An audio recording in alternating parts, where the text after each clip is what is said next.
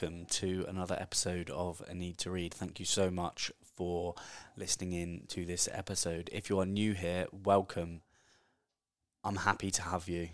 This episode, I am super happy to bring you a conversation that I had with Talitha Fosh. She runs the Instagram account Therapized, and that is a therapy practice that she runs as well in London.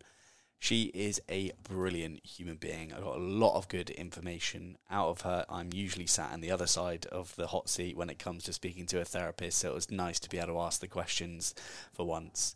Now, aptly, this podcast is sponsored by BetterHelp. And if you find yourself, come the end of this conversation, thinking about going to therapy and face-to-face isn't available to you, or you would prefer to explore it online, then BetterHelp is a fantastic place to go. They provide therapy service, counselling service to millions of people all over the world. Whether you're in Australia, America, England, they will be able to cater to you. All you have to do is fill out a quick 10-minute questionnaire. You'll be matched with a therapist within 48 hours, and that is matched with your needs and the answers to the question that you provide. So be as honest as you possibly can. And here's the good bit. As a Need to Read listener, you get 10% off your first month of online therapy. You just have to head to betterhelp.com/a need to read, and you will get your 10% off. If you make that decision, then I take my hat off to you, because it is a big decision, and it is certainly a brave thing to reach out for help. But without further ado, here is my conversation with Talitha Fosh.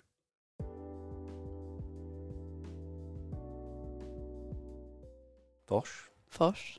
Welcome to A Need to Read. Thank you so much for being the first guest in my home studio. It's very smart. I know people can't see it, but it's very smart. Lovely plush chairs. Thank you very much. Thank you very much. That's very high tech as well. Yeah, my first proper load of business expenses have been put on some paint. That light bulb apparently turns blue. I haven't figured it out just yet, but it's like an LED light. Yeah, £8 from Amazon. You love a bit of Amazon, to love be fair. Amazon. Exactly. And your what's it called? A list, not a... My whiteboard. Your whiteboard with your things to do list. Yes. That's actually quite inspirational. I like a list, but I never actually find myself writing them down, because I find it stressful to write down the things that I have to do rather than actually doing it and seeing what's there, which would make it much better. Just winging it. Exactly. But right, let's get into it. How... Because you are a therapist. What type of therapist? So I'm a psychotherapist. There's obviously different types of psychologist, psychotherapist, and then there's psychiatrist, which is you need a medical degree to be a psychiatrist, and sometimes people don't really know that and they get confused. You know, the psychiatry is the kind of providing medication for people, and that's absolutely not what I do. Okay. But I was trained I can never say this word, integratively. Which basically means that I was trained with all different, what's the word I'm looking for? Theories. Okay. So different theories. I was trained with different theories, bit of CBT, psychodynamic, humanistic. So all the different types of approaches, I basically was trained with a little bit of each, which to then create my own kind of, not my own therapy way. Well, yeah, I guess it is the way I work, what I deem best for the client. Obviously, some clients come and it's best to use CBT, or some need more of a psychodynamic approach, or etc. So that's why I really enjoyed my training, because I got a little bit nuggets of each kind of theory. Yeah. Do you think each therapist does work in their own different way then? They kind of take everything and be like, right, this is the stuff I believe in the most. Absolutely. Because I know that, some of my peers or colleagues that I trained with have then gone and use a very humanistic approach, which basically means so that in my mind, there's kind of two main approaches that are used today. So there's the humanistic approach, which is basically the therapist takes a seat back, doesn't ask too many questions, just lets the client talk. The client knows best, basically. Yeah. And then there's the psychodynamic approach, which is like Freud, and it's very much like the client doesn't know best, the counsellor knows best, or the therapist knows best, and it's very much like going back to revisit your childhood, all the ways and belief systems that you learnt back then, and how that then influences your behaviour in life today. I work more like that, which means that I'm much more kind of I always say this to my clients when we first meet, you know, I'm quite challenging. So, you know, I challenge, I ask quite direct questions. Yeah. And some people don't like that, but some people do like that. Yeah. I mean, it's definitely when I, you know, obviously in my own therapy, it's definitely what worked for me. I needed to be, I basically in a very different way, but I needed to be told to kind of get on with it and like, you know, stop. It challenged. I needed my thinking to be challenged because, you know, I, you know, got myself into so many different ruts in my head. So I needed that. And that's how I now also, one of my specialities is addiction, and addiction therapy is very different in that you have a kind of different relation to the client. Normally, most addiction therapists are addicts themselves or in recovery themselves, like myself. Yeah. So it's more of a like, you present yourself as I've done it, so you can do it too. So it's a slightly different, and you can challenge and you can be a little bit more upfront rather than taking a seat back. And that's what really worked for me. So are you sober then? Is that? I am, yeah. September will be 7 years. That's amazing. I know, which is madness, actually. It was 2014, when I thought I've had enough. Well, that's such a lie. I didn't realise I'd had enough. And then I found myself in treatment, and I remember being told, okay, you're going to not drink for 14 weeks. And I was like, okay, that's fine. And then after 14 weeks, I'll be able to go on the piss again. And I'd planned this like big party. And then 3 weeks into my treatment, I thought, oh dear, I think this is a little bit more serious than than I would like to think it is. Yeah. And that was, the beginning of the journey in recovery. And, you know, and then I guess what got me here as well as a therapist, because I was working in fashion and PR before. So wow, that's fascinating. So, and it was something I was going to ask, is because I always feel like people go into something to do with helping people with their mental health in general because something isn't quite right with themselves, and not in that way that like, oh, there's something wrong with you, but like there has been a part in your life when you'd be like, holy fuck, I need help. Absolutely. I mean, I therapy has been a massive part of my life since I was like 14, when my parents were going through a divorce, and I didn't like it when I was that age. It was something that I guess resisted, but it definitely helped. And as I kind of grew older, I had different therapists, and what I would go, and then I'd have time off. You know, I'd sometimes go and I wouldn't like what the therapist said to me, so I wouldn't. I wouldn't go back for months, and then I'd get to a point, another rock bottom, and I'd be like, oh God, I need help, and then I'd go back, and kind of this yo-yo, you know, for years, until I got to a point where I was just, I guess the right word is desperate. Like I was just so unhappy with who I was. I didn't know who I was. I didn't know what I wanted. I mean, if I think about it, I was young, right? 22. And, but still it was like, you know, I think for anyone who gets to a point where they don't really want to exist anymore, I think that's enough to sort of realize that something's wrong. Yeah. Right. For sure.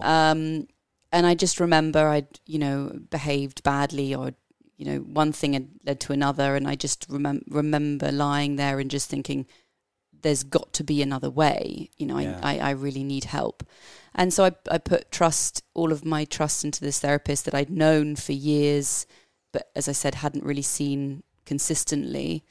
And I said, I will. I literally remember going to see him, and I said, I will do anything. I was that kind of desperate. They call it actually the gift of desperation, right? When you get to a point where you're so desperate, you are so willing to change, because, you know, so many of us don't like change, right? And we it's scary. We get stuck in that kind of middle ground between knowing something's not quite right, wanting to change it, but then not really wanting to put the work into it because it's a bit uncomfortable. So actually I look back and I think that I'm really grateful that I was that desperate, because it really propelled me towards change, essentially. Yeah, for sure.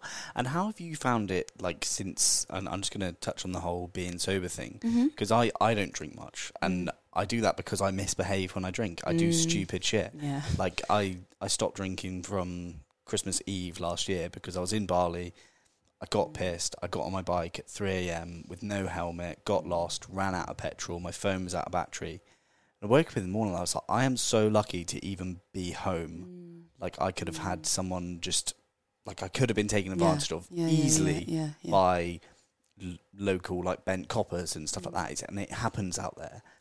And I got to a point where I was like, Rob, I'm just going to stop drinking. And I've drank once since then, and I had half a beer on Saturday. And there's almost like this feeling of isolation, I think, that comes with not drinking in your 20s, especially in the UK. Like, our culture is so, like, hell-bent on the fact that, like, oh, you got to booze to have fun. Have you found it quite challenging? So 100%. And like, because it's funny because I'm fortunate that I'm kind of nearly 7 years into it. It's very different from the beginning, but I can't forget that beginning part. The first 3 years at 22 as well. At 22, I don't regret it for one minute. It was the best thing I've ever done, and still is. But my God, because as you say, the culture, I had to change. Like, all my friends changed, right? Yeah. And it was you used the word isolating. That's absolutely the right word, because you feel like there's something wrong with you. I personally felt like a massive loser. I felt like, I was stuck out like a sore thumb, even though, I'd still try. And I remember for the first couple of years, I'd still try and go out the way I was going out when I was drinking, which just didn't work, because, I was going out with the same people or to the same places that I would be getting completely fucked, excuse my language, in. No, you literally you do what you want. Okay, good. What you want here. I would be getting completely fucked up, right, in these places. And then I tried doing it sober, and I understood why I was getting fucked up, right? I understood, this is actually miserable. Everyone was getting on it. And you feel like, oh my God, well, it really highlights, for me, it highlighted all my insecurities, why I drank, this sort of social anxiety, the idea of, oh my God, I don't have anything good to say about myself. And then now I'm very fortunate that, it's not that my life isn't small at all, but I had to kind of cut it down. Like, I had to figure out what was important, where I wanted to go, like how I wanted to go out, if at all. And I just wasn't able to go and sit in the pub all day and then go on to a club and then another club. And then, I do benders like for the weekend, and I tried to do that when I was sober, and it just didn't work. Oh, it just wasn't fun. It just wasn't fun at all. I suppose being a sober person in someone's kitchen at 4 a.m. is probably worse than whatever hell's like. It was vile, and I can just remember hating every moment, but I thought that's what I had to do in order to, keep friends or keep being cool, whatever that meant. And that, now that but then the hardest bit was I had to take a step back from all of that. I had to take a step back, and I had to figure out what I liked, what I didn't like, and start doing things that didn't revolve around drinking. Yeah. Which was really difficult, because I'd never done anything like that before, right? Yeah. So whether that was, exercising, yoga for me, I then started to train as a yoga teacher, or going to galleries. I mean, I say that, I don't know why I said that, because I've been to only 3 galleries in my life, but still, exactly. I'm not cultured, by the way. But doing things, hanging out with people this was another thing, is hanging out with people whose life didn't revolve around drinking, which is why for me, recovery, I went into AA and NA. Yeah. And I was very fortunate that I met a hell of a lot of young people. More and more young people are now going into the rooms. And it's amazing, because you meet people who, just like yourself, really, basically don't know how to drink sensibly. Yeah. And well, in my case, who have got a, addictive personality, don't know when to, stop, but who all have this kind of emptiness inside, which is what was being filled with alcohol and drugs and whatever. And then you kind of form this community, right? You form this kind of group of friends who are all sober. And you're like, okay, well, what are we going to do with our time? Yeah. And, I learned how to surf. I mean, that didn't last very long, but, all these little things that I wouldn't have done had I been drinking. Yeah. You just try loads of different things. You try loads of different things. And I think for me, especially because my identity was drinking. My identity was drinking. My identity was partying. And then I suddenly, stopped that. And it was like, well, who am I? What do I like? What do I not like? I love that. And so at the moment, I'm writing a bad poem a day. A bad poem a day. And really like, because I'm trying to do this poetry course, right? Because I'm obsessed with writing, and I want to find what I can write. I want to potentially write a film one day. I want to write books. I want to see what I'm good at, because I just feel that is what my life should be about, is writing and trying to get a message out. And today, my bad poem was about getting a bag. Getting a bag? Getting a bag. Okay. So here is my bad poem. This is an exclusive. And at the bottom of it, I've put an arrow to it and said, not good. So I've fulfilled my goal of getting a bad poem. And it goes, it's 4 a.m. Without warning, you hear, should we get a bag? Fine. But first, lend us a fag. Someone starts to nag. It gets too rowdy too quickly. The cigarette tastes sickly. But that is all in your head, because really it's time to go to bed. I think that's amazing. What do you mean bad? Oh, there's like 1 in 6 of my poems will be like, all right. I've actually wrote another one that I won't read out, but it's on post-nut clarity. Have you ever heard of that? No. Basically, because men are genetically wired to, when they have finished, to kind of leave. Yeah. And like Joe Rogan coined the term of post-nut clarity. Oh, how funny. And me and my flatmate and me and my girlfriend have been talking about it a lot over the last couple of days. I was like, I'll write a poem about that. Oh, you that's quite funny. I'll read it to you afterwards. Okay, please. I'm not ready to put that out into But was the it world. actually 4 a.m. when you wrote that poem? No, that was this morning. No, the one about the bag. Oh no, that was this morning. I wrote that poem. Oh. So that's actually it's like good rhyming though, Ed. Yeah, that's the rhyming. See, that's what people were told when they're 6 years old, and then it. Yeah. Difficult. But in the poetry course, he says that poems are fiction. You can lie, and you have to just set where you are. And I feel like there's loads of people who secretly know what it's like to be 4 a.m. and one of their mates like, should we get a bag? And they know in their head that it is totally the wrong decision, but they do it anyway. Yeah. Well, that was. I guess that was me. Yeah. One too many times. Yeah. And not being able to say no, right? It's fucking difficult. Yeah. But how good is your life when you start to say no to things and to be firm with the no, to be like, hey, I'm not going out tonight, and they're like, why? It's like, well, I'm just not.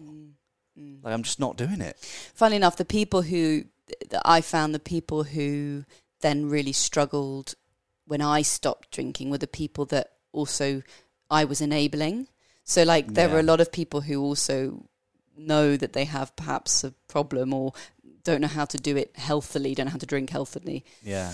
And so when I stopped drinking, it was like, it's like a mirror to them. They're like, oh, shit, maybe why is she stopping? She's the one that, she was worse than I was. Yeah. So if she stops, maybe that means, maybe I need to look at my behaviour. Yeah. And so that's what happened so much. And now, I look at my life and it's, the people that are in it are people who don't have, problems with, they're just so normal. Like my partner, I'm sure he won't mind me saying this, but, I find it fascinating how he can go to the fridge, get a beer in the fridge, pour it in a glass, not pour the whole beer in the glass, and there'd be a quarter of the beer left, and he doesn't finish it. He'll go and take the bottle back and pour it down the sink or whatever it is.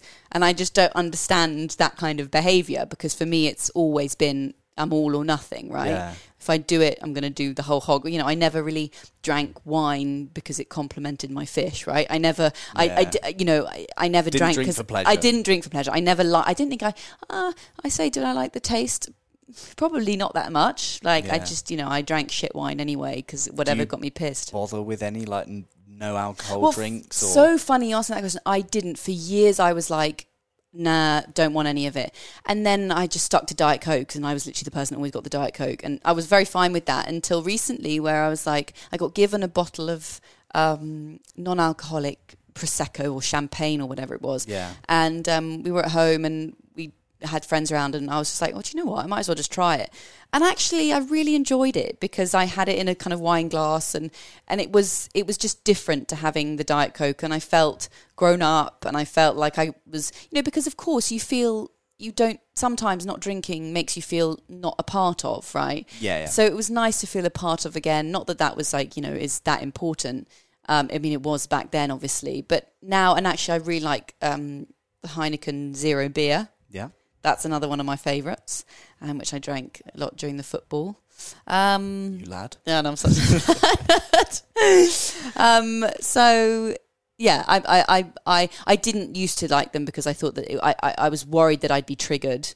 And think, oh God, I really want to. But I'm one day at a time. I'm very grateful that I don't crave alcohol. I don't want alcohol anymore.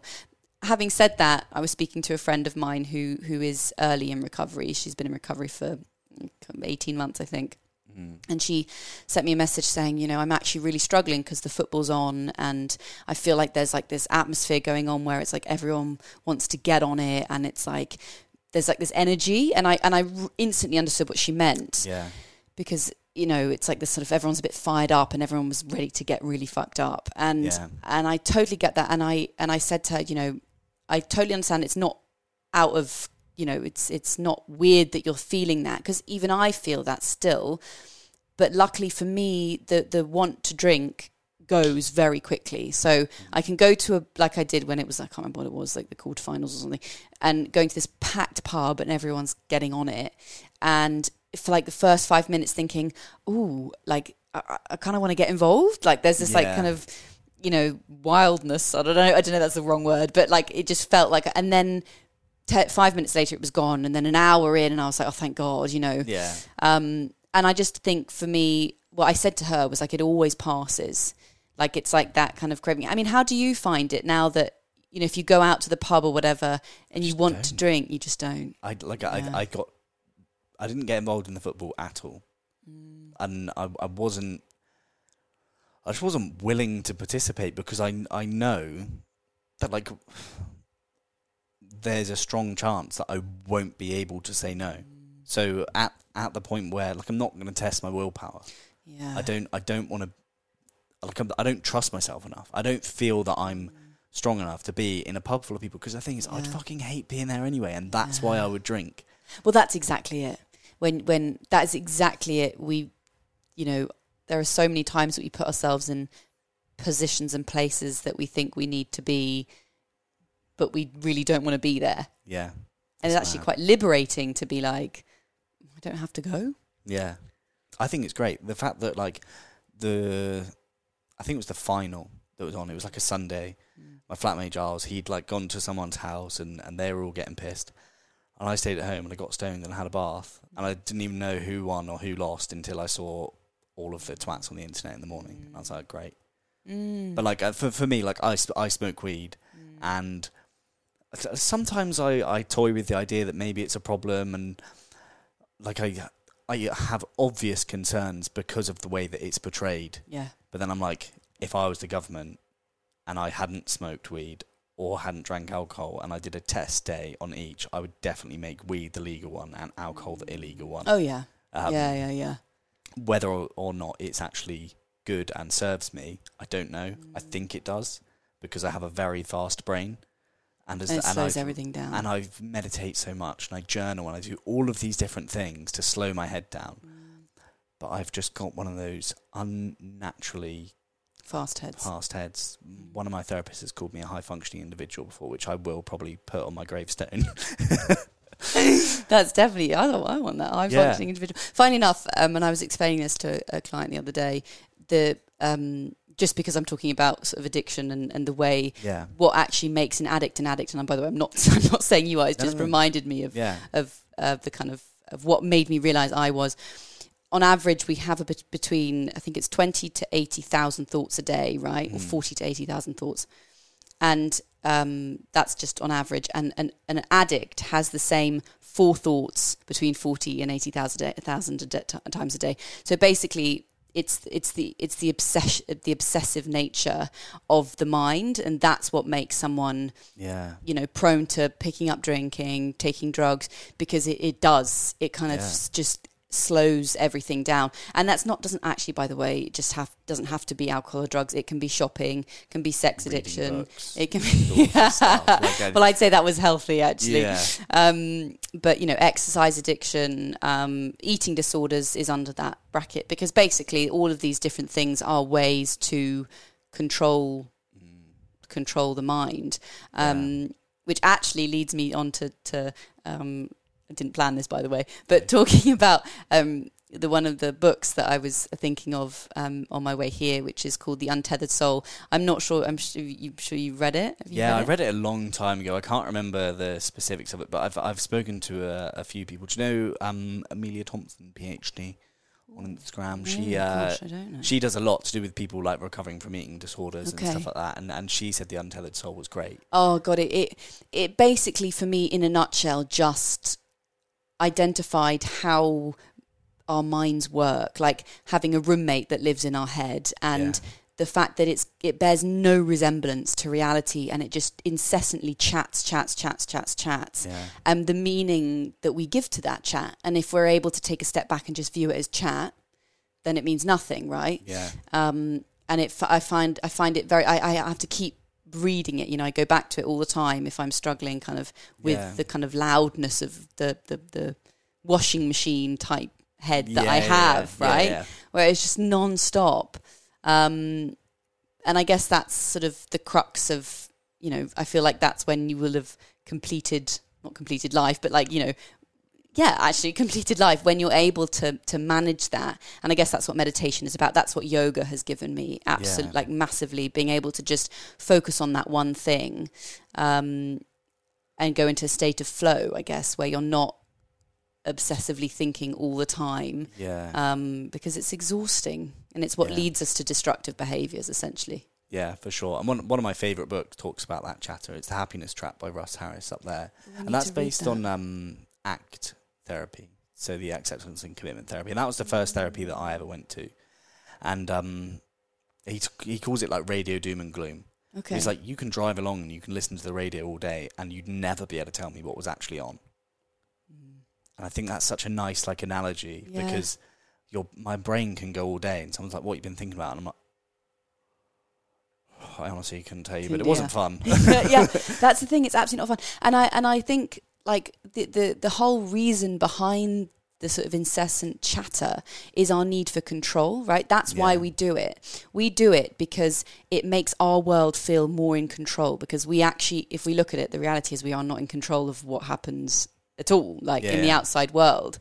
And he gives this really good example of, like, if you walk outside and it's freezing cold, it's snowing. I mean, in this instance, let's say it's really hot. Yes, okay, it's boiling hot.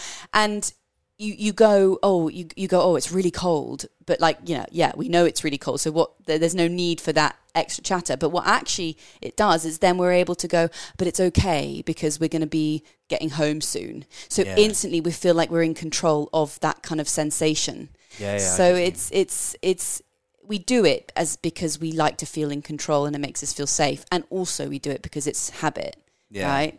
And I think that I do a lot of work with that, because it helped me so much in terms of like the habitual things that we tell ourselves, like even kind of unconsciously, the messages or the beliefs that we've adopted from childhood, or that we've picked up along the way on our journey, that automatically kind of happen over and over again.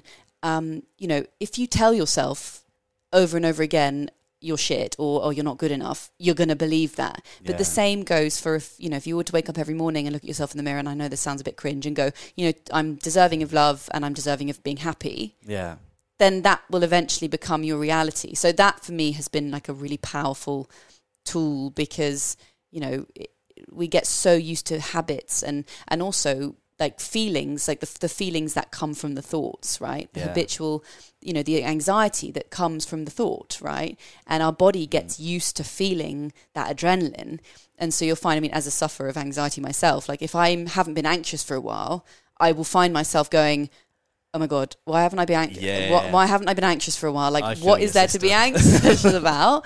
And then I'll have that adrenaline rush. And that's exactly because... And it feels like home. Exactly. Yeah. I get you. It's control. It's interesting on belief. So I've been reading How to Do the Work by Dr. Nicole LePera, whatever her name is. And there's an interesting study that she references in there about belief, and it was done like I did have it written up on my lovely whiteboard the other day, but it's now been wiped off. It was a Harvard professor in 1979 took two groups of old people and took them to this old people's home. They decorated one of the like sections where one of the control groups was, as if it was 20 years earlier, and asked the participants for a week just to pretend and live as if it was the 1950s again. And Wow. then the other group were just told, like, it wasn't decorated, there wasn't like old pictures of them when they were that young around, there wasn't newspapers, TV from that time. They were just told, like, oh, just do what you would have done back then. And the group that were like fully immersed in the late 50s and had like pictures of themselves around newspaper like clippings and articles from around that time, TV shows from around that time were being played, radio shows, they had like dramatic improvements on like blood pressure, stress levels, their like mobility was improved, and it is just all from the power of belief. Yeah. And that was a study done in like 1979. So I'm amazing. sure they could make a better study now. But like, Maybe we should do some one. of those studies are timeless. Yeah. Like the power of belief is ridiculous, but it's just being able to like actually change your belief, and that takes work. And actually, fun enough, the work that I recently did a course, a master practitioner in eating disorders, and we were talking about beliefs. And what's the word I'm not looking for? Begins with S. Come back to me. I can't remember now. Schema. And basically how it's not necessarily about changing the belief. We can't necessarily change a belief, but we can create new ones. And that's what I found so interesting, because what starts pre-belief, like if we think back to being an infant, right? You're a baby and you are crying in your cot because you're hungry or whatever. And your caregiver or parent turns their back on you because they're like, oh, shut up, you're crying, and they're busy getting on with their life or whatever, and they fed you and they've done all this. We internalize that. That's called a schema, right? We internalize that even from such a young age, and we make it mean something about ourselves. Like as children, as babies, we, as far as we're concerned, we're the center of the universe, right? Because we need that in order to survive. Yeah. And if our needs aren't met at that time, we internalize that. We think it's because we're wrong, not good enough, not deserving of love, all these different things, right? What sort of age does that? Well, the schema is pre-verbal, so that's like before we can even talk. Those are kind of developed really, really very young. But the between 0 and 7, we're like a sponge. Yeah. We basically absorb everything that's going on around us. 7 to 12 is a very kind of... We're basically developing a sense of self. We're learning who we are, what we like, what we don't like, learning how to interact with other humans, our friends or whatever at school. That is one of I think, the most important time in terms of when our needs aren't met at that time. Yeah. That's when we make it mean something about ourselves. Okay. And that's, again, when we also develop beliefs, right? Yeah. And these beliefs, I'm saying quite generic ones, like I'm not good enough. But I guess those are the kind of the core ones, right? That we all... They come in many different phases, those beliefs, don't they? Exactly. And we all have them on some level, because it's impossible for our parents to meet every single one of our needs, right? Like, even if you're the best parent in the world, whatever that even means, right? It's impossible, because, we're all so different. And parents are human beings too, and they're going to get it wrong. But... I don't think we really truly understand the impact that if beliefs at that age are not spotted or not necessarily addressed, from a young age, which is why I believe, therapy is so important. I mean, I guess I would say that, but because, imagine like as a young teenager, like what are the beliefs that you have about yourself? I'm not good enough. Okay, well, how is that going to then impact your behavior as you grow older?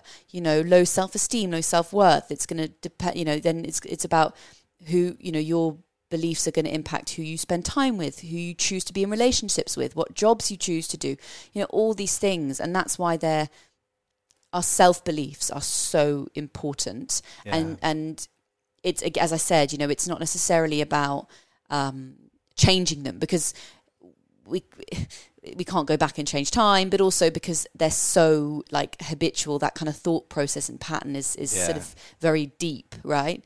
But it's about, okay, how can we change, how can we look at that belief and challenge it, and how can we create new beliefs? Like, how can we, as I said, get up in the morning and say, I'm deserving of love, or I'm deserving of being happy, or whatever. Yeah. so there's so, and I don't necessarily think it's talked about enough. Like, you know, that's so much of the work that I do with my clients as well. And in my own therapy is looking at what do I believe and what is reality. Yeah. Right. It's like looking for evidence, isn't it? Like totally. Whenever you have these beliefs, it's like, there's a book, Loving What Is, by Byron. I'm just looking up there to see where it is. Loving What Is by Byron Katie. And she's essentially like the first time when you have a thought, it's like, is it true? And then like, sometimes you'll be like, yeah, it is a true thought. I am a piece of shit. And you'll be like, okay, how can you absolutely know that it's true? And it's like, okay, well, like this is where I'm going to have to try and find evidence. And you might be able to find evidence. You're like, right, who would you be without this thought? Absolutely. And then it's like, can you like find any reasonable like viewpoint that would mean that you should hold on to this thought? And most of the time, you can't. You can't. It's like the phrase, would it hold up in court or would it stand up in court? Yeah. You know, and I remember being told that and I was like, oh God, that's such a good point. Like, so much of what I think or have thought about myself, there's no resemblance to reality whatsoever. But you said something really like poignant there, like who am I without these thoughts, right? And if we grow up with these belief systems or these thoughts about ourselves, if they're to suddenly go away, it's like people, you know, who suffer with anxiety, like the anxiety becomes part of you, you know, who am I when I let go of the anxiety? Yeah. Right? You feel kind of, I guess, out of control.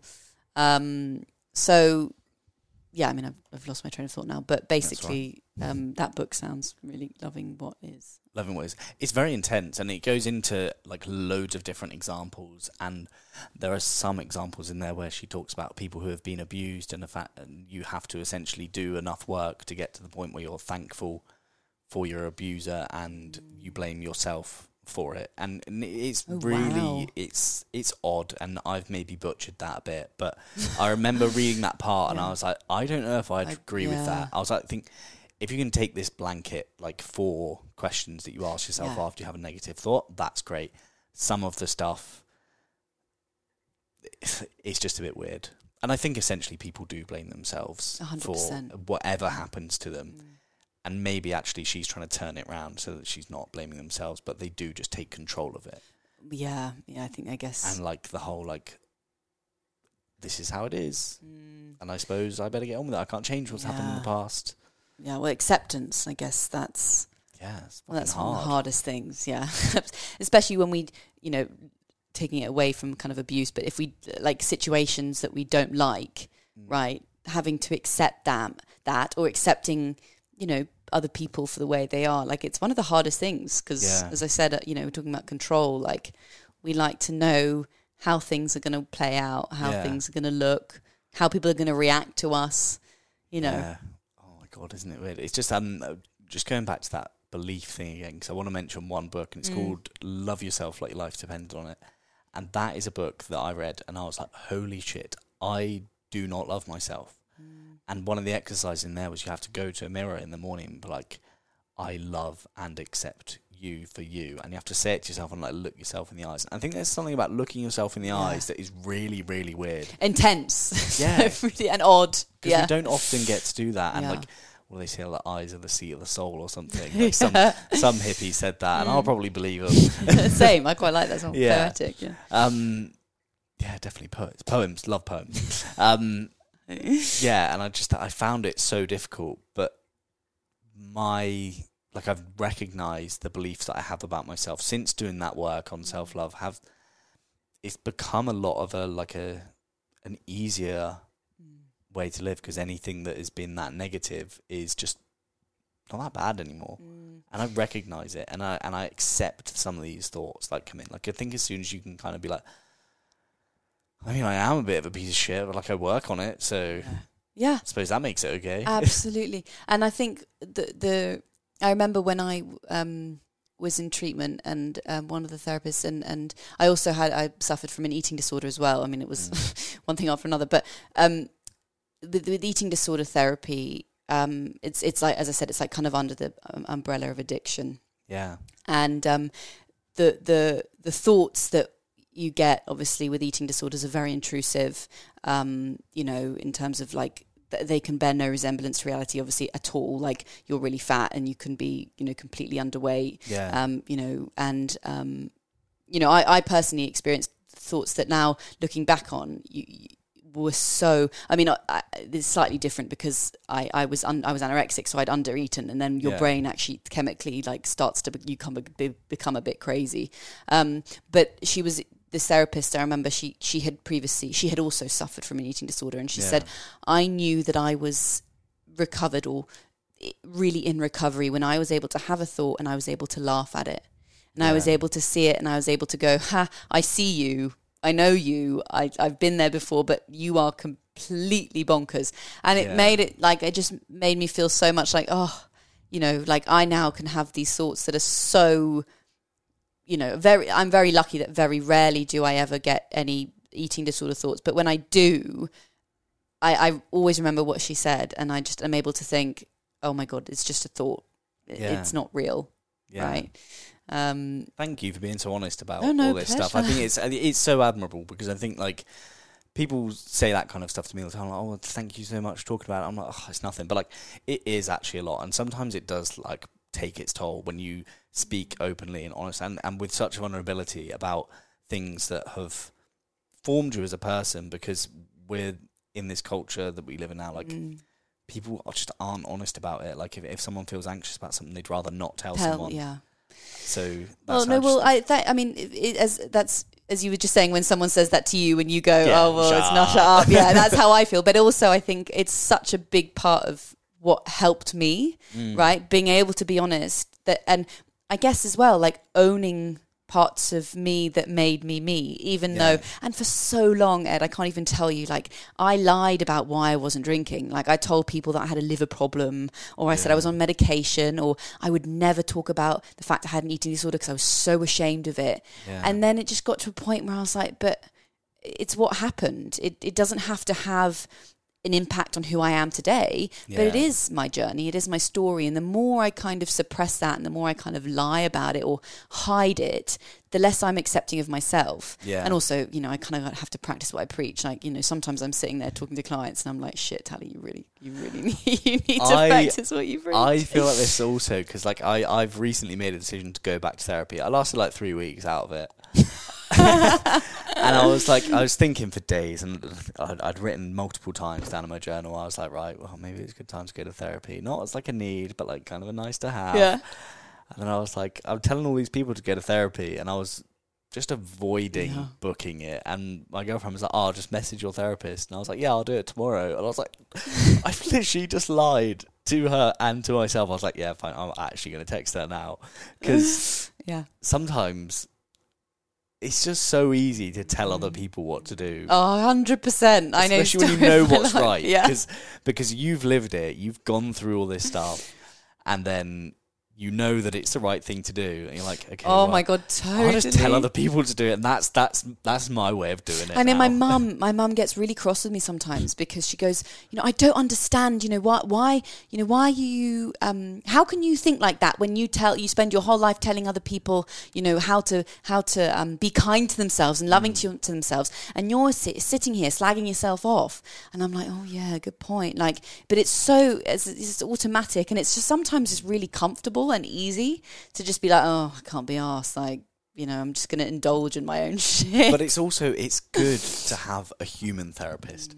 Like the moment that my therapist told me that she sometimes felt like walking out in front of a train, like just one of those intrusive thoughts that you have. Like I have it all the time. If I'm driving, I'm like, whoops, gone. And I said it in a podcast once, and so many people messaged me like saying, oh my God, I think like that sometimes. Like I don't actually want to do it, but I think it.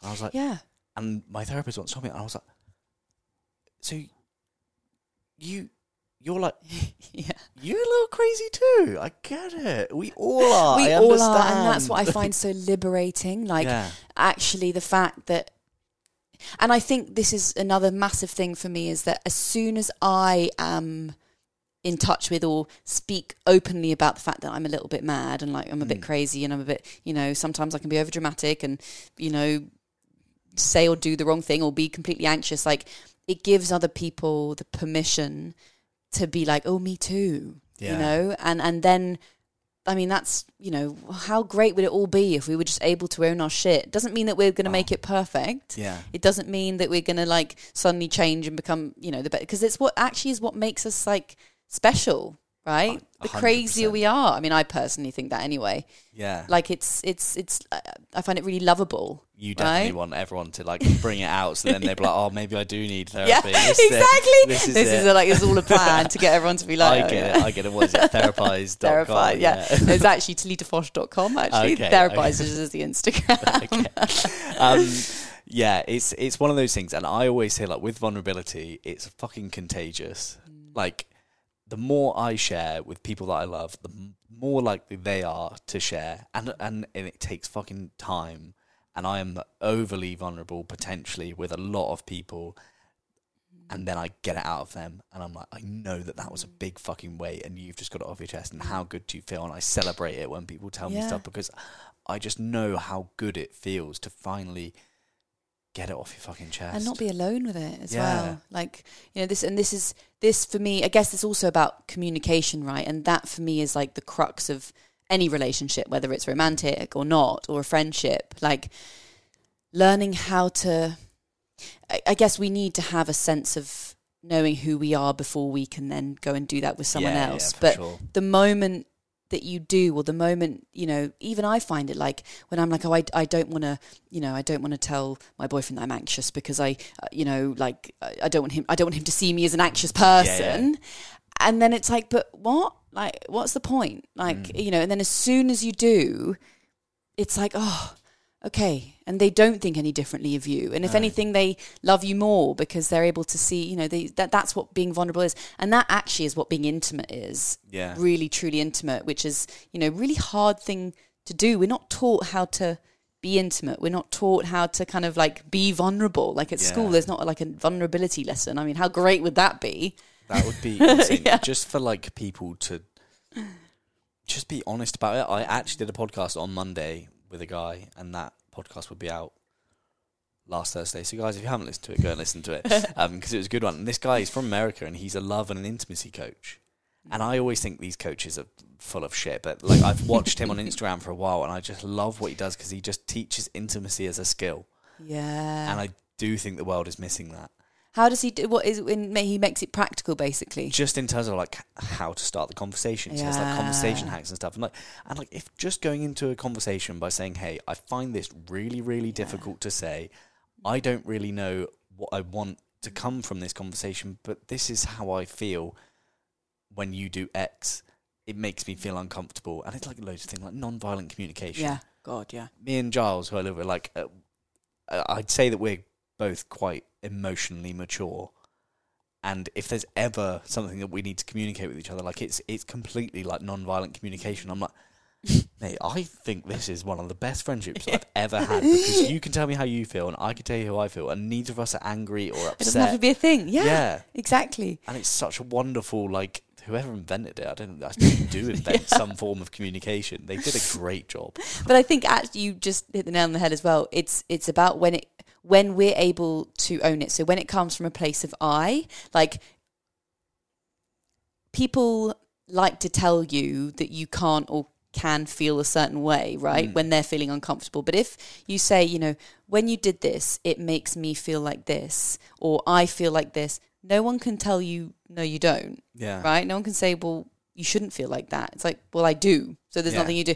And I think it's all about, I guess, owning it and being able to take responsibility. I think that's a big word that a lot of us avoid. I was about to say, personally, I can only speak for myself, but you know, for years I avoided responsibility because it's, you know, being an adult, fuck, you know, it's like, it's hard work, right? Yeah. And having to be open and vulnerable and honest all the time. And sometimes we want to revert back to being a child and stamping our foot and getting our way, right? Because that's... Oh my God, wouldn't that just be... Like, being an adult does suck sometimes. And all of these books I read, like, the main thing that comes out is, like, discipline and, like, taking responsibility for your own life.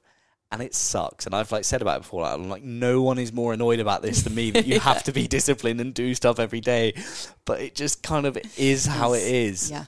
I also like the when I was in treatment and they were talking about taking responsibility for actually the and I don't, when I say the word power, you know, taking responsibility for the power that we actually have. Like if we were to truly realize the sort of effect or the influence that we can have to help other people, Yeah. then, we wouldn't be able to sit in that place of, oh my God, I'm a piece of shit, or oh my God, I'm useless. And I think that's, another thing that I've really, that I found difficult the moment that I had to take responsibility for the fact that I am a human, like I am an adult, and actually I can help people, or I can be a good influence, or I can influence other people to stop drinking, or whatever it was. Yeah. Then, I have to crawl out of my kind of self-indulgent shell and, stop being a baby, right? Yeah. And it's really uncomfortable because I want to sometimes crawl into a hole and take no responsibility and be a child.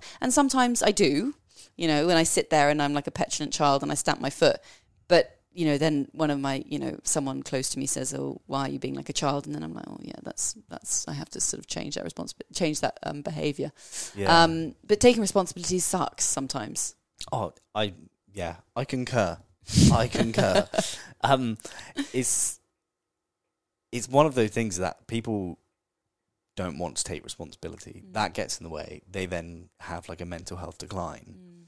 And one thing I wanted to like get into today was like, what do you think is like the contributor to this? Like, because everyone's fucked at the moment, and even pre-pandemic, I don't think the mental health like state of the UK / the world was in a good place anyway. Yeah. Like, you speak to people all the time. Yeah, I mean, obviously, I think essentially when we went into the lockdown, I think it made things a lot worse because we were suddenly being still. Yeah. There were the level of distraction went from, 100 to 0, right, in a really short space of time. We don't know how to be with ourselves. Yeah. Right? We don't know how to sit with ourselves in a very kind, compassionate way, and to accept our feelings. Like, that is something that we spend, I can personally tell you that when I was out drinking and doing God knows what, and in my eating disorder, I did all of that to avoid feeling, right? Yeah. So when we suddenly were in this space of, right, well, we're all locked down, all of the things that you've perhaps been running from in your life are now sat right next to you on the sofa. You have no choice but to feel them. So essentially, like, I think everyone started to feel, right? And they started to feel things that they didn't want to feel, and there was no way of distracting it. Yeah. Like, I mean, I'm sure people did, I know people's, like, this is, I guess, why, a lot of people started drinking more, right? And behaving in ways that there was like a self-sabotage. Neck and nominate challenge on, like, Instagram. Yeah. People getting pissed on their own. I think that is such a dangerous thing to do because it's literally a depressant in the category of drugs that it's in. Absolutely. You're doing it on your own. Absolutely. So there was, this decline in mental health. And as I think before, I think just in general as a society, I think we're getting better, but we've got a long way to go in terms of, I think, accepting feelings, knowing what they are, accepting them, allowing them to be there. Yeah. I think we try and control how we feel so much because we do not like feeling uncomfortable. Yeah. And it unfortunately is as simple as that, right? We do not like feeling uncomfortable. We do not like feeling sad. We do not like feeling depressed. We do not like having no energy. Yeah. So if we have means to try and distract that, right, by, going out or exercising loads or whatever it is, then we will choose that over sitting with our feelings, 100%. But I think the fear that people have is that if they are to engage or to feel that feeling even a little bit, it means that it's never going to end. Like, people have this fear of like, well, if I start crying, then I'm never going to stop. Yeah. And actually, it doesn't happen like that. It's like a sort of dripping tap, but we need to kind of turn the tap in order for things to like start flowing, because the more we suppress things and the more we push things to the side, or the more we try and pretend that things don't exist, the more they'll come out sideways, whether that's destructive behavior, whether that's in intrusive thoughts, whether that's just general feeling like having no energy or feeling really low. Like, it's energy, right? Yeah. And so I think, definitely with the pandemic, and still now, people are still suffering because they're like, what the hell? Like, all this. Another thing is change, right? And as we were saying earlier, we do not like it. We like to know when, how, why, what, and to be in absolute control. And we were suddenly just like, we were told, well, we had no idea. We still don't really know have any idea of when it's going to, stop. So I think a lot of people were faced with things, and I mean, depends how you look at it. Like, it, in a way, it can be seen as a blessing that, if you weren't happy with your life, now's an opportunity to make a change, right? Yeah. A lot of people were in toxic relationships or were able to reflect on things that they wanted to do differently with their life. That wouldn't have happened if we hadn't been given this space to kind of sit and work out what it is that we really want. So, yeah, I think a lot of people then, which is great, reached out and got help and started speaking to someone, because I think in general, even if you're not struggling, it's just a way to kind of organize your thoughts and to have that space to kind of be yourself, be vulnerable, be open, and feel your feelings, which, as I said, we don't like to do. Yeah, we don't like to. So basically everyone needs to go to therapy and like journal and meditate and do yoga and stuff like that. Yeah, but it's really like a lot of people don't want to do it because it is. I mean, personally, like I find it, the amount of times that I'm like, I don't want to go to therapy. Yeah. I'm a therapist, right? But it's, I get that, I really can't be asked, I still get it. Or the amount of times I'm like, I think another thing that perhaps sort of was a real struggle is that everyone lost their routine. Yeah. Like routine for me anyway is so important. It gives structure to our lives, and suddenly we were on like house arrest and you had to just like sit and be. And I think that's why like being able to create your own routine even when you're in a lockdown is something that, well, I've personally like had to, I had to restructure everything. Like I was sort of such a busybody, and then I had to like sit and just be. And I really hated it. I still hate it. My partner, poor guy, got COVID, and he had to literally a few weeks ago, and this is where everything was still open, and I was isolating with him, and I freaked out. I was like, what? But I can't do, I can't go to my exercise class, or I can't go and see so-and-so for lunch. And it's like actually, but then as soon as I gave myself permission to just be and sit and just take a break, everything was like fine, and creating a different routine. It's so hard to just like allow yourself to be. And I think a lot of people, like, I think I'm quite lucky that my distractions are quite healthy ones, like reading. Yeah, it's like very writing, lucky. like yoga, meditation, like. You see, it's like it's scheduled up there. It's like meditate, read, poetry course, write a shit poem, write book, write an article I'll do later, yoga, then go for a walk, do the podcast. But I don't have a chance to just be there. And I talk about that so much, but I don't find myself actually stopping from like 5 a.m. until like 7. But I kind of I enjoy it because it's my thing, and I think it's quite unique when it's your own thing. Like I'm sure, like your therapy business, like you like working on it because it's yours. It's like it is a sort of self-care, I guess, in a way. But there is, of course, a balance, right? To make space for that time when you do just sit. And like if I have a client who cancels, I'm then like, oh my God, well, what am I going to do for that 50 minutes? Like what? That I hadn't thought of that. Like I hadn't planned for that. And then it's like chill. Yeah. Like, great, take some time, like read a book, have a bath, sit on the sofa, watch television, like. And I can't watch TV anymore. I just can't do it. I feel incredible amounts of guilt if I watch TV, and I would never watch TV in the day anyway. But that's how weed helps me, because I can smoke and then I'll sit and I'll watch like a few episodes of The US Office, or I'll watch South Park or something. It's just really dumb shit. I'm like, okay, that's nice. And actually, and purely from a therapist point of view, if that's where the challenge is, I guess. Like, imagine if you were to sit and watch television without smoking weed, like to sit with all those feelings, like those feelings of guilt, that discomfort, that kind of like, oh, this feels really horrible, but to do it anyway. And then every single time, it's like training, right? Every single time you then do it. Because I remember when I got clean, sitting and watching television was like painful. It was like, oh, I can't do this. Like, and now it's like, you know, to be able to, like, when we were isolating, to be able to put the television on, like, at 4 p.m. after, you know, I'd finished working. And I was like, oh, I feel a bit naughty. And then I was like, no, I don't. This is great, you know, and it's purely about giving yourself permission to do it. Yeah. And, you know, saying, Just you know. give it a go. Yeah, exactly. It's funny because it's something I'm going to actually speak to my therapist about tomorrow when I speak to her. Oh, you did book it? Yeah, in? you know, yeah, Oh, I've got it booked okay. in, and I messaged her and I said, look, don't let me do less than like 6 weeks of this, because like sometimes I'll drop in and I'll like brag about how well things are going, and then I'll like dip out. Yeah. And then like another couple of times, like I've used BetterHelp, who've like they sponsor the podcast, and I've like obviously I have to keep testing out, so it's not shit. I don't want to be sponsored by something that's shit. Yeah. So I keep like I've used them twice now, for once for 1 month and once for 2 months, and I think you have like a therapist that you connect with. Yeah, right? of course. Yeah. And my first therapist, I was super fortunate that I just respect everything she says and really get on with her.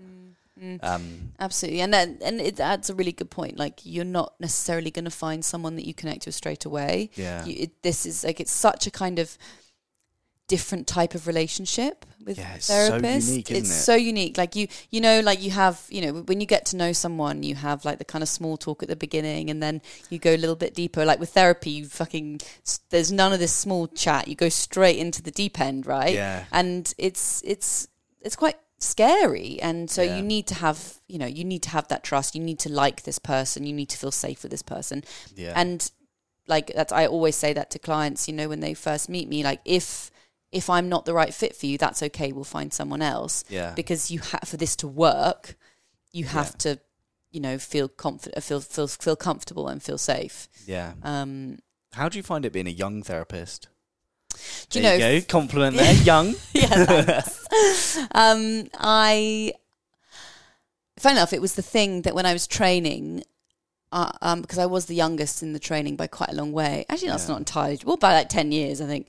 And I remember it was one thing that I was really insecure about, because I thought that clients wouldn't think that I had anything to say for myself, or that, you know, or that, what does she know? Like, well, let me tell you something.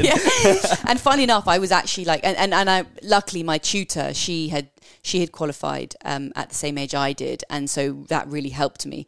But I think, you know, the first I did my placement in a bereavement agency, where I was when I was still training and I was getting my hours, and I had clients who were between 40 and 70, and I remember thinking, what the hell are they gonna, you know, think about me? But that was just it never was an issue. It never is an issue, because people just, you know, they don't care about how old you are. If you know, you provide a safe space for them, and you know relatively what you're talking about, then I think it's okay. But I'm very fortunate, because I think it's all about experience, as much experience as I can get. And, you know, I'm so fortunate to work with, you know, different people from different countries, different backgrounds. And it just, you know, I'm so glad that I did it when I did it. Yeah. But the only reason I got there was because I had this kind of, at 22, I had this kind of, you know, stop moment where I had to look at my life and think, well, what do I want to do with it? Because it never really was fashion and PR. I just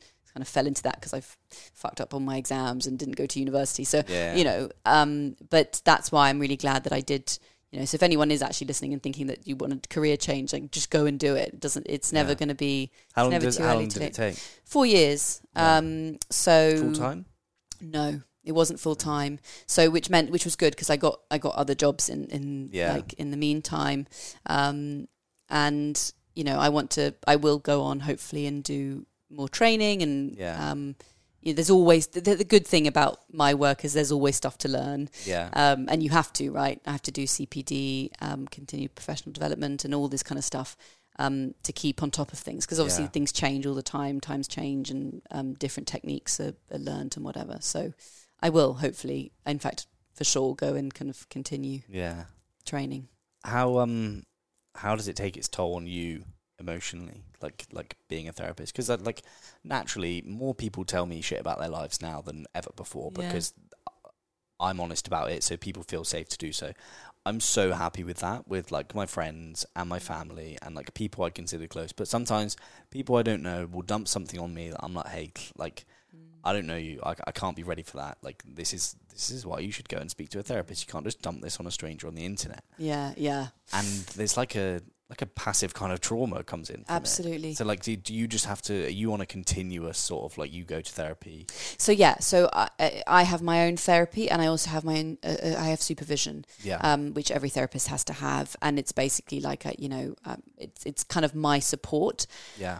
Having said that, I can forget that. Of course, I'm going to take things on, and I can forget that if I don't take, I'm rubbish. My partner will tell you, I hate taking a holiday. I hate taking, not like going on holiday, but as in I hate taking a break. Like I like to work 6 days a week and I like to work 6 days a week and for no reason. I mean, I love it, but also because I just, I don't really, I mean, I do know, I'm not very good at taking time off for myself. Yeah. And unfortunately, if I don't, I'm hit with, a complete overwhelm that builds up and builds up and builds up and then whacks me over the head. Yeah. So I have to be careful of that, and I have to be aware of that. And, it's sometimes, I say, oh, well, maybe I'll just do one client a day. And my partner will say, no, but even that is not a break. Like, you're still, so it's making sure that I also look after myself, doing the things that nourish me, doing the things that, like, for example, if I haven't had a cry in a few weeks, like I will genuinely put on a film or a music that will make me cry, because for me, that's like such a release. Yeah. And I mean, to be fair, I cry so much anyway, it's not really a problem. Yeah. But it does, if I'm not careful and I don't look after myself, absolutely, like I feel it. Yeah.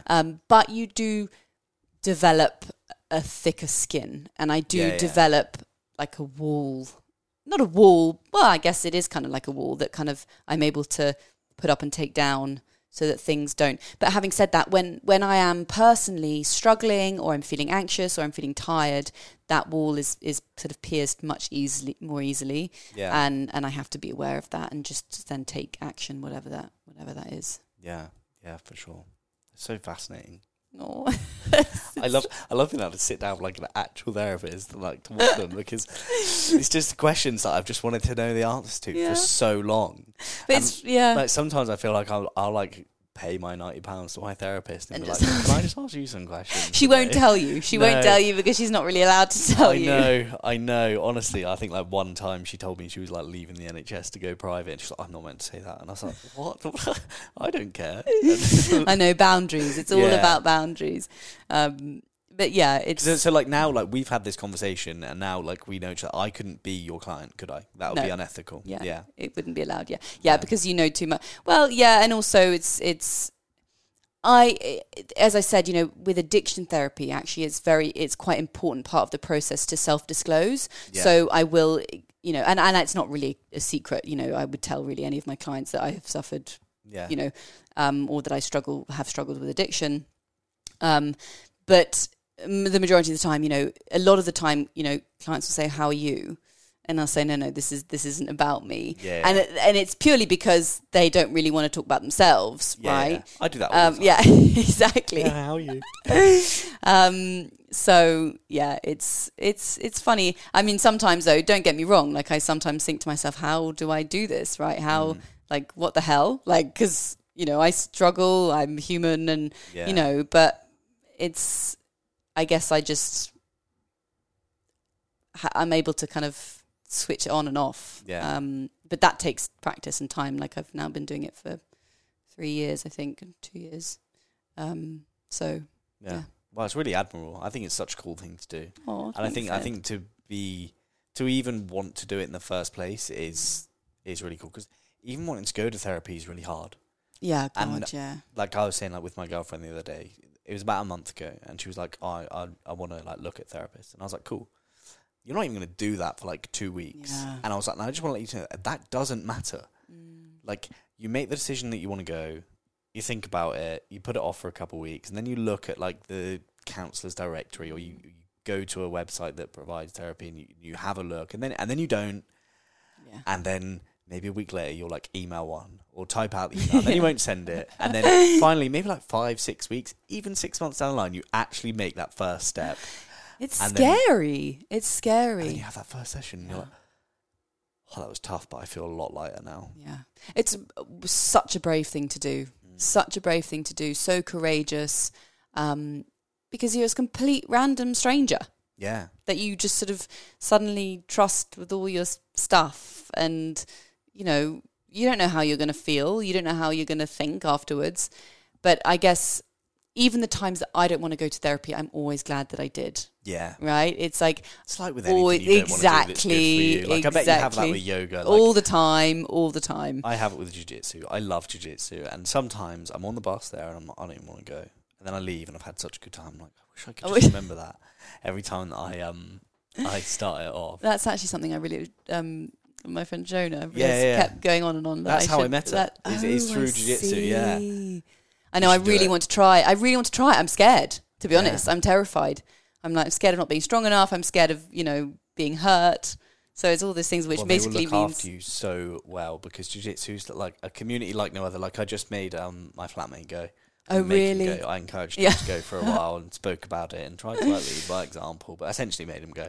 And he loved it. He was like, everyone was so nice to me, mate. Yeah. I was like, yeah, that's what it's like. He was like, even though it hurt, it didn't actually hurt. And they were all really concerned. Like, it's such a caring community because you're all there to learn to kill each other, but in a nice way. In a really, really in nice a loving way. Yeah. So you should definitely...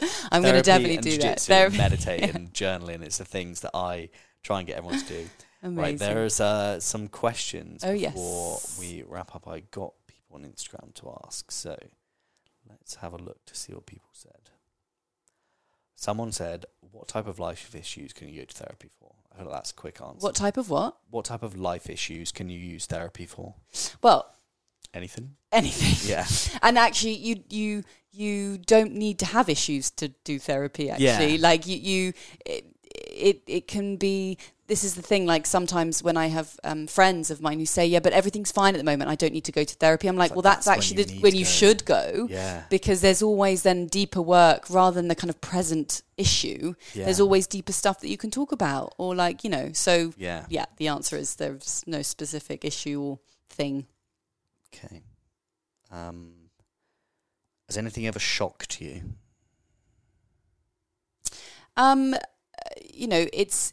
It's obviously like there are things that I find incredibly sad. Yeah. But I luckily have the training that it's not necessarily about being shocked. Yeah. You know what's out there. Yeah, exactly. I'm not, there is a lot of pain out there. There's a lot of sadness out there. There's a lot of trauma out there. And it's just not being naive to it, I guess. Yeah, so, for sure. Yeah. The world's a fucked up place. Yeah, it's sad. There's so much sadness, and I hate it so much. I just want everyone to be happy. We can't fix it. I know, I can't fix it. It's what my supervisor says. All of the other questions are pretty much been answered, apart from one. It said, a therapist told me to Google books on a certain topic I wanted to focus on during a session. That's it. No real probing. And they said they feel like they've wasted their money. So the therapist just said to Google some books on it. I feel like maybe they're not being honest about their experience there. Yeah, I mean, the therapist will only obviously say or give what they've got to work with. Yeah. But, having said that, if, the therapist isn't right, then go and try and find another one. Yeah. Right? Like there are different types of, as I said, there's different types of approaches, there's different types of therapists. So make sure that you go and do your research when it comes to therapy as well. Yeah. Because there's all different types and things. And one more question for me, and then we'll wrap this up. Is how would you distinguish the feeling between the discomfort of just being sat in front of a therapist and confusing that with that therapist isn't right for you? How many Good sessions would you give that? I think my sort of instant reaction is that pretty quickly whether or not you're going to be able, whether or not you like this person, whether or not you're going to be able to trust them. obviously there is a discomfort of being there, but I also think it is quite important that the therapist helps to make you feel comfortable. Yeah. Like, you know, it also depends what works for you. Like some people want a therapist who's really cold and kind of sort of distanced from you. Yeah. I don't work like that. Like I want my client to feel safe with me. Yeah. Not that it's, you know, obviously entirely my responsibility to make them feel safe, but it is, I would say that, you know within a first few sessions whether or not, pretty quickly basically whether or not this therapist is right for you. Yeah. But there's a difference, right? If you then go, oh, well, therapy's not for me because you had one therapist that didn't quite work for you. So that then if you... not all therapists. Yeah, exactly. If you then make a decision, oh, well, then I've tried therapy once and it didn't work for me. Well, that's your stuff, right? That's you then not being willing to change. Yeah. Also, bear in mind that there is a difference between if the therapist says something to you that you don't like. Yeah. That is your stuff, right? That's probably quite likely. It's that will come up at some point. That will come up at some point. But I encourage, if that happens, I would encourage you to express that. Like I would encourage you to say what you just said really made me feel uncomfortable. Because otherwise the therapist can't read your mind. Yeah. No right? one's a mind reader. That was one of my no one's a mind reader. So if the therapist said something to you that, I always say this, if I say something that you don't agree with or that doesn't sit right with you, please tell me, because you know you way better than I know you. And I'm not the sort of be all and end all. Like I'm not here to tell you what is right and what's wrong. Yeah. So if if you are able to then say, oh, I didn't like that, wasn't right, or when you said that, it made me feel like this, it gives you the opportunity to figure out, well, why was it uncomfortable? Yeah. Why did it feel unpleasant? Why did it trigger you, perhaps, So it's all about the communication. But I get it. Going to therapy is really difficult. And then saying to a stranger, well, when you said that, it really pissed me off, But we're used to it. Like, and we actually like that. Like it's good for us to work with the kind of, we need to know how you feel, basically. Yeah, for sure. And that's just good for like practicing saying how you feel to people. When absolutely. They say stuff that is like triggering. Absolutely. Absolutely. And the best person to say it to is your therapist in a sort of safe, enclosed, confidential space. Yeah, so right. That's exactly. Yeah. Oh, definitely. Well, I've had such a good time. Oh, Ed, me too. Thank you so much for being my first guest in here. This has been unreal. I can't wait. I'm going to listen back to it later. And I hate listening back to my podcast. I know I can't listen to my own voice. I've